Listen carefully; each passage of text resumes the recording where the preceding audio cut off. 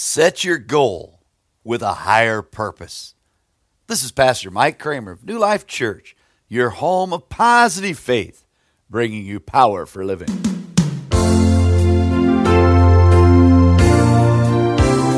Come to the cross and find forgiveness. Get into His Word and you'll find strength for your soul. Tap into the love that God has given, and you'll find power for living. Power for Living is a positive faith ministry. We believe that a positive attitude in life is an expression of the positive faith which embraces a powerful truth that with God all things are possible. Pastor Mike Kramer is the founder of Power for Living, senior pastor at New Life Church, and the author of the inspirational book, Power Moments. Tap into the love that God has given, and you'll find power for living. My friend, I believe that we all have a higher purpose in life. And we've talked about scriptural guidelines for goal setting. And the idea is to set your goals with the direction from the Lord. We've seen to delight yourself in the Lord, and God will give you the desires of your heart. Dare to dream big. Oh, my friend, don't set a limit on what God can do through your life. My life verse, as you know, Matthew 19:26, Jesus said, with men these things are impossible, but with God all things are possible. My friend, that's my life verse. It's been that way for many, many years. We have that verse literally in the cornerstone of our beautiful worship stadium, or our auditorium that we built back in 2006. That's the basis of all that we do. It's what I call a positive approach to biblical ministry, positive faith, but dare to dream big. Philippians 4:13, the scripture says, I can do all things through Christ who strengthens me. And then define your goal. Proverbs 13:19 says, a desire accomplished is sweet to the soul. And then today, let's consider the idea of dedicate your goal to God. Let's go back to Psalm 37. The scripture says, trust in the Lord and do good, dwell in the land, and feed on His faithfulness. Psalm 37, starting in verse 3, picking up now in verse 4. Delight yourself also in the Lord, and He shall give you the desires of your heart. Commit your way to the Lord, trust also in Him, and He shall bring it to pass. I love that term, feed on His faithfulness. The Lamentations says, great is thy faithfulness. There's a song based upon that, an old, tremendous, great hymn of the faith. Great is thy faithfulness. And my friend, Scripture says that the psalmist would have lost heart back in Psalm 27, unless he had believed that he would see the goodness of the Lord in the land of the living. Well, how do you focus on seeing the goodness of the Lord in the here and now? Well, one of the things is to feed on His faithfulness. Often said, feed your faith, you'll starve your fear. Put the Word of God in your heart and life and soul, and drink deeply from the well of God's Word. And you can build your life on it. You can trust it. Jesus makes it very, very clear. He's the bread of life. He said if you drink the water of life, you'll never thirst again. He's the bread of life. He's the water of life. And all Scripture points to Christ. Jesus said in John 5:39, He says, you search the Scriptures, for in those you believe you have eternal life. He said, and those are the very things that point to Him. So all of the Bible points to Jesus Christ. I would encourage you to start with the four Gospels. Study the life of Christ, but make no mistake about it. You really want to define your goal, dare to dream big, delight yourself in the Lord, feed on God's faithfulness. My friend, you can look at the Bible in a lot of ways. You can look at it as a rule book to make you miserable, or you can look at it as a roadmap to make you successful. And also, as it is a roadmap to make you successful, You can claim the promises of God. So many promises in the Word of God. And just read through the Scriptures and mark those promises and claim them as your own.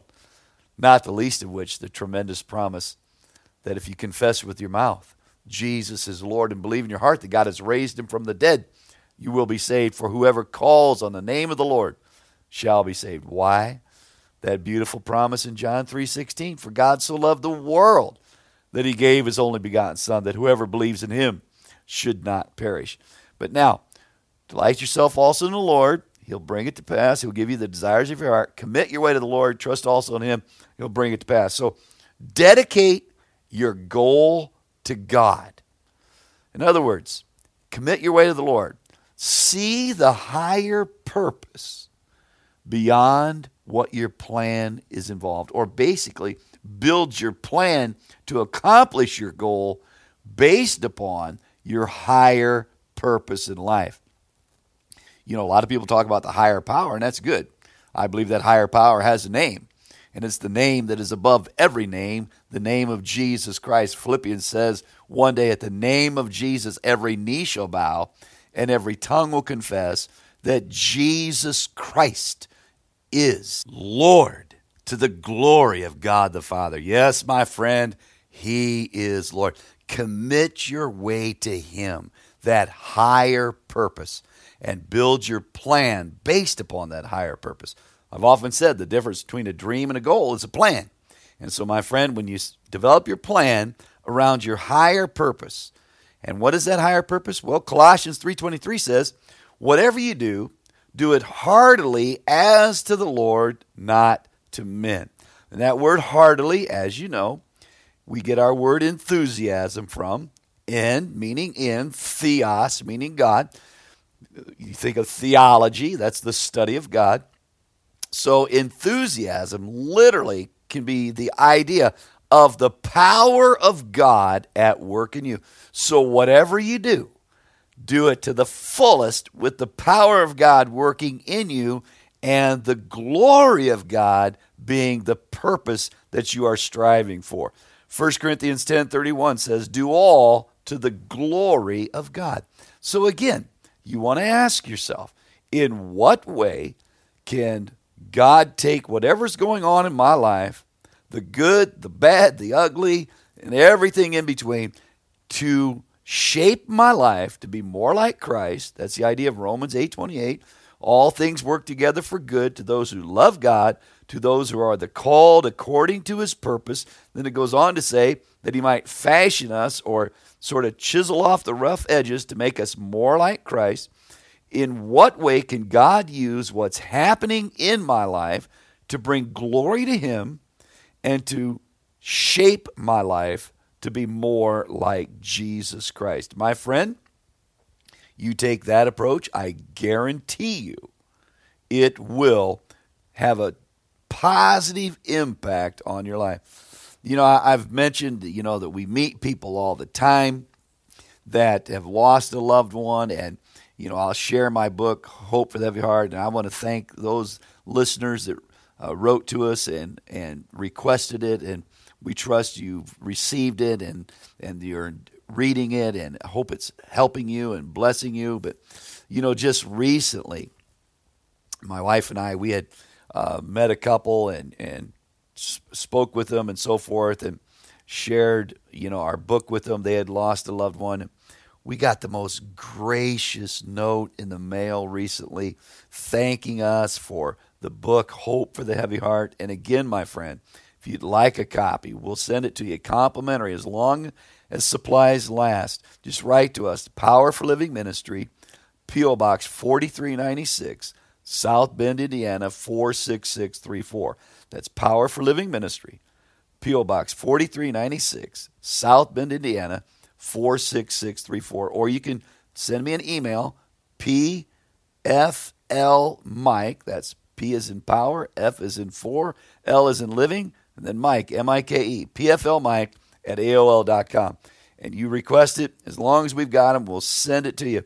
But my friend, when you dedicate your goal to God, I guarantee you, and you make it your purpose to bring glory to God, in anything, the positive, the challenging times, everything that goes on in life, when you set your goal to live for Christ and allow Him to live His life through you, that doesn't mean you'll never be disappointed or you'll never have heartbreak or you'll never have hardship. My friend, I would never, ever even remotely suggest that. And it doesn't mean that we'll always be successful in everything we do of trying to bring glory to God. Listen, we're human. The Scripture says God knows our frame. He remembers that we are but dust. Listen, all of the great champions of the Bible had their flaws. My goodness. Noah, after that great victory of building the ark, and God spared his family, and then he grows a vineyard, and basically, to make a long story short, he ties one on. He drinks so much wine, he's 3 sheets to the wind. And, as a result, he sort of embarrassed himself and all kinds of things. But God still forgave him, and he moved on. Moses murdered a man. David murdered a man, committed adultery. Think of the Apostle Peter. He denied that he even knew the Lord. And he starts cussing and swearing and basically trying to convince people that he didn't even know the Lord. And the Bible says when the rooster crowed that second time, Luke's gospel says Jesus turned and looked at Peter. And then Peter went out and wept bitterly. But then in John's gospel, chapter 21, Jesus restores Peter. And it's a beautiful scene. And 3 times he asks Peter, do you love me? And he's restoring him publicly. But my point is this. Great champions of the faith all through the Bible also stub their toe from time to time. That's why the psalmist said, the steps of a good man, right here in Psalm 37, as you continue on, verses 23 and 24, the steps of a good man are ordered by the Lord, and he delights in his way. Though he fall, he shall not be utterly cast down, for the Lord upholds him with his hand. It goes on to say in verse 25, I have been young, and now I'm old, yet I have not seen the righteous forsaken, nor his descendants begging for bread. My friend, we're human. Sometimes we're going to fall short of the goal. Sometimes our life is not always going to reflect the love of Christ. And when that happens, we ask the Lord to forgive us and we move on.